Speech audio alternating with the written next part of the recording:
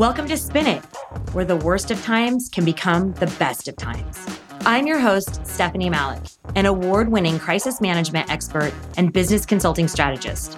Along with my team of experts at S. Malik Enterprises, I have worked with thousands of high-wealth individuals and businesses over the last 25 years to create customized approaches for crisis management and business consulting to ensure they take their careers, relationships, and companies to the next level. On Spin It, we pursue purpose and passion, aspiring to uncover the true story behind every guest's successes and failures, removing the mystique behind what it takes to be truly successful from those that have actually done it. I'm chatting with executives and entrepreneurs all over the globe to understand how they turned obstacles into opportunities to grow not only themselves, but their businesses.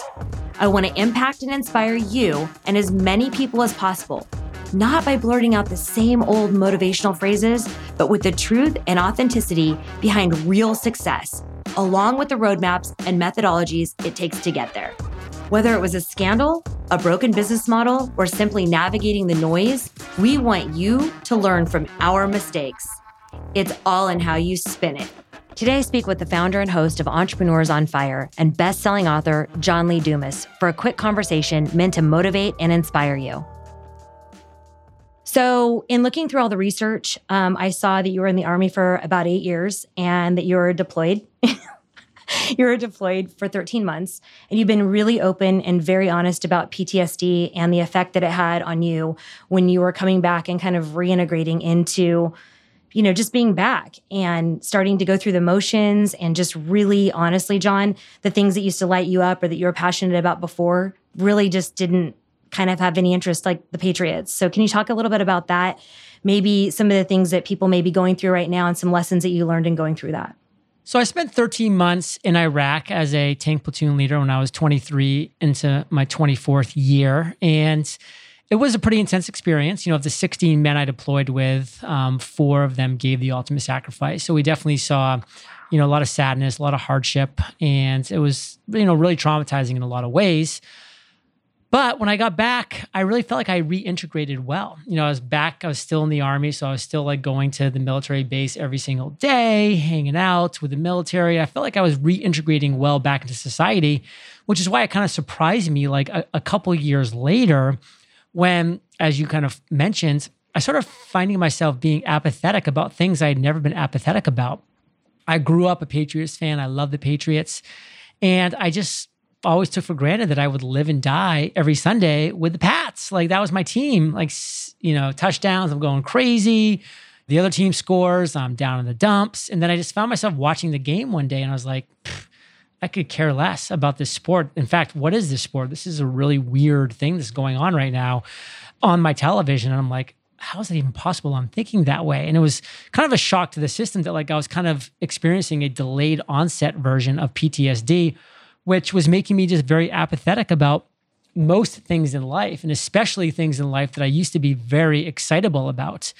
And, that's definitely led me to seek therapy and speaking to people and, getting out and being even part of some groups of other individuals that were dealing with this form of PTSD as well. And it wasn't immediate or overnight, but over time, I was kind of able to overcome my apathy that I was having and kind of get back into what I kind of consider more of the passionate, enthusiastic JLD that I was for most of my life leading up to that. So it was, definitely a tough time in my life. It was definitely a shock to the system and something that I think is important for people to realize that PTSD after a traumatizing event is fairly normal, but it's also important to realize that it could come a year, 2, 3, 5 years in the future and really kind of be a shocker that could come out of nowhere. And if you don't trace it back to the roots, you could really kind of be left scratching your head as to why are you feeling this way.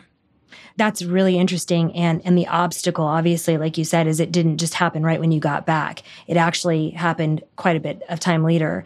Talk to me a little bit about, you said therapy. Was it regular therapy? Was there any other modalities? I know a lot with PTSD, people are using EMDR and other types of CBT and DBT. Was it straight therapy or was there any other modalities that were used that were helpful? It was just straight therapy and then going to some group sessions as well. And I did, strongly consider going down the route of doing different pharmaceutical medicines that were available at the time. But at the end of the day, I just decided personally that I wanted to go about it in a kind of more conversational way instead of a pill form. That was just my decision at the time. I don't think it was necessarily the right or wrong decision. It was just my decision. And so it was mostly just the talking group therapy. That's great, John. Thank you so much for sharing that with me. So whenever you got back, you jumped into law school and that didn't work out. You didn't really find passion in that. You tried corporate. You didn't find passion in that. Some other jobs as well. Tell me how you actually found this niche, this purpose, and this passion to actually inspire and impact so many other entrepreneurs. And I want to share with you briefly, I'm not a podcasting person. I'm not one of those avid podcasters, those rah-rah people. Your podcast was the very first podcast I ever heard.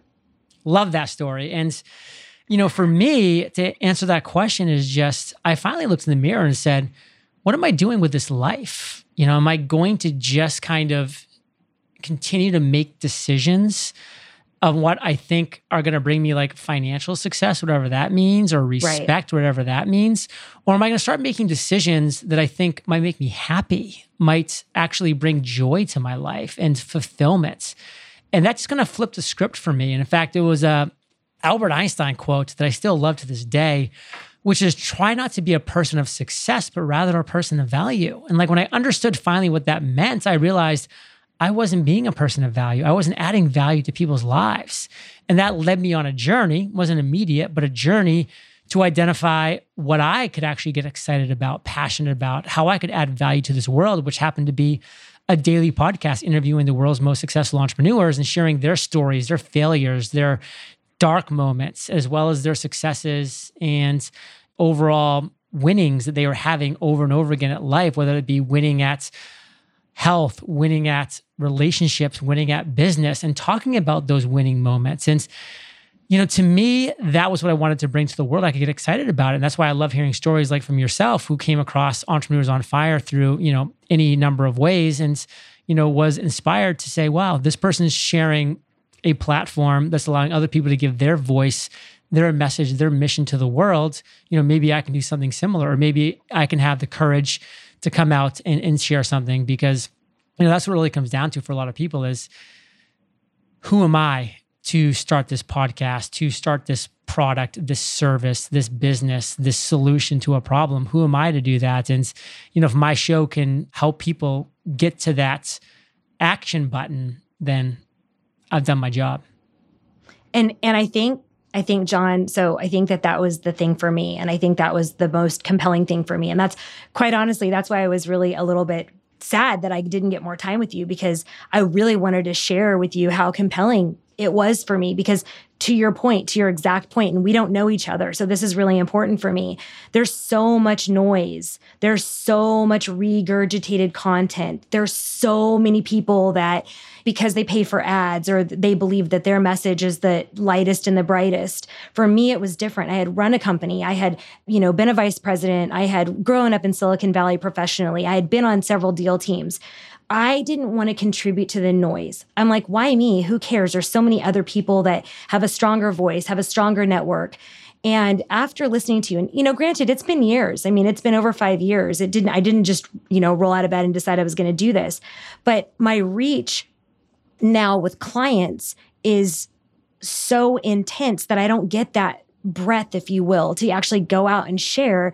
You can have a different journey. You can do it a different way, as long as the way inspires you and you show up and you add value. Because it's not about success. It's about how many people find you useful and how many people you actually inspire to make a change or to live their authentic life, if you will. You have been listening. I'm impressed. Yeah.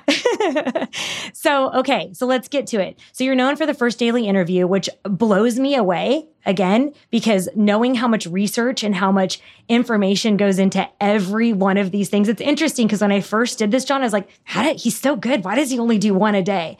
And now I actually know why you only do one a day. So in looking at it, this is what set you apart. This was your key differentiator, a daily interview. What advice would you give to entrepreneurs that are really trying to have key differentiators or trying to make a difference and be a standout, not just people that are in mainstream, what would you talk to them about?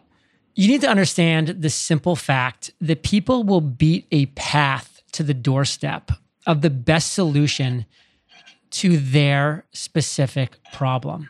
And they will ignore the second best solution through infinity. I mean, listen, Silicon Valley is littered with the second best solutions to what Amazon created, to what Netflix created, to what XY. These people have created the best solution and they're winning disproportionately as a result. And so what you need to be doing as you're going forward here is saying, okay, I do have this big idea that I'm passionate about that I can add value to in this world, but I'm also going to be able to discover the niche within that big idea that's undiscovered, this underserved part of the market, this void that is not being filled.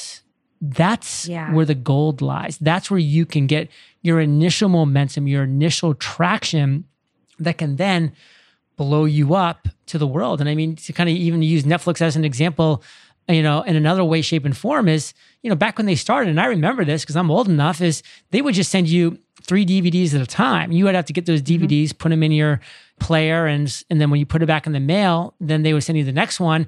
And like you ask my 10-year-old niece right now what a DVD player is, she's clueless. Like she doesn't even know what a DVD player is. But what did they do? They found a niche that existed at the time that people wanted the DVDs to come to them, and they got momentum and traction, and they were able to use that initial success to shift, pivot, and adjust as the markets shifted, pivoted, and adjusted over time.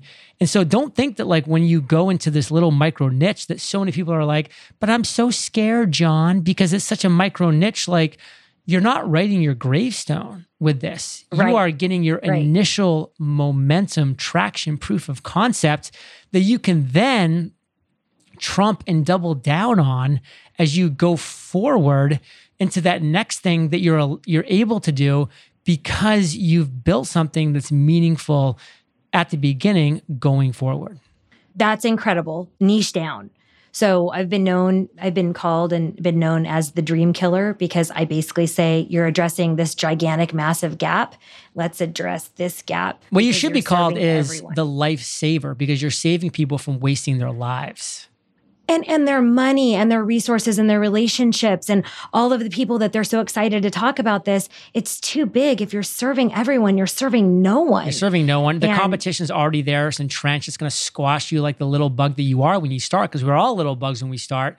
You need to find a niche that has a barrier that's so high that your competition is low to non-existent, that you can build a moat around your business. Like you mentioned, the daily podcast, the barrier was too high for anybody to even try to copy me. Because once I started making a couple $100,000 a month, of course, everybody wanted to try to copy me. Yeah, right. But they couldn't easily. It wasn't easily replicated because there was so much work, energy, and effort behind that.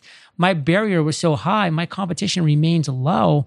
That gave me the success. Because if I had done something that had achieved as much success, but had a low barrier to entry that was easily to be replicated, everybody would have flooded in the market and everybody, including myself, would have lost.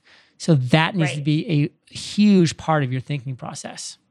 And I love that you brought that out because, again, like I said, because you've been so successful at this and you really understand what it looks like, it makes me excited that you're actually saying, hey, you know what, niche down, don't be part of the mess. Obviously, very, very well, first to market obtains most of the market if you're good, bad, or indifferent.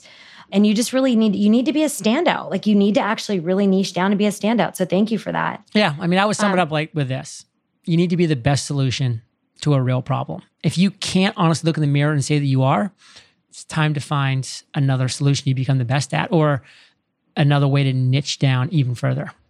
Right. But again, John, we could go on and on about this all day long because here's my thing. How many people think that their problem is an actual real problem? And then we go down that rabbit hole of it's just not. And they're very passionate about it, but passion doesn't sell a lot of the times if it doesn't really, truly address the niche. And to that point, it's like, people will vote with their wallet. If it's really a significant problem, people will vote with their wallet. They'll actually part with hard-earned cash. Until then, it's not a real problem. It's just an idea. And like I say this before, I say this all the time. I'm like, not every single idea requires an action. People have ideas all day long, but to monetize something and make it real and show value and actually create an asset, it's not a lot of the ideas that a lot of Silicon Valley people have.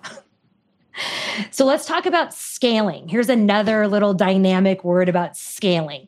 In your book, you reveal that you made over $27,000 the first year podcasting. Scaling means so many different things to so many different people.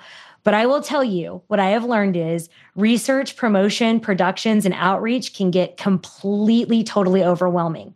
So what made you decide, what was that pivotal moment where you're like, okay, I can do this, add value, and make money? What did that look like for you? And then what are the systems that you use to scale? It's a big question that unfortunately we're not going to be able to address today, but it sounds like you're going to have to book me for another time on your show, which will be fun. But, the reality is this, is that I had the right mentor and the right mastermind in place that allowed me to see the future because they were living in the future. My mentor was a year ahead of me. My mastermind had people in it that were years ahead of me, and they could show me the kind of business I had to build to be able to scale. And I just followed their lead. Like history, it's there. It repeats itself.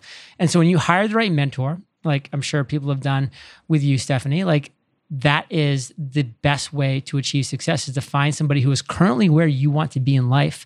They will be able to show you the path. I love that, John. Thank you so much for taking the time. And I would absolutely love to have you back to address my next 5,600 questions. It's the plan. It's a plan. Bye, Stephanie. Thank you so much. Thanks for listening to Spin It. If you enjoyed listening, don't forget to hit the subscribe button to be notified when a new episode is released. The best way to support the show is to leave me a 5-star review on Apple Podcast or your favorite podcast app. And if you want to hear more from me, hop over to Instagram and follow me at Stephanie Malik. That's Stephanie with a Y, STEPHYNIE Malik, MALIK, or visit my website at stephaniemalik.com.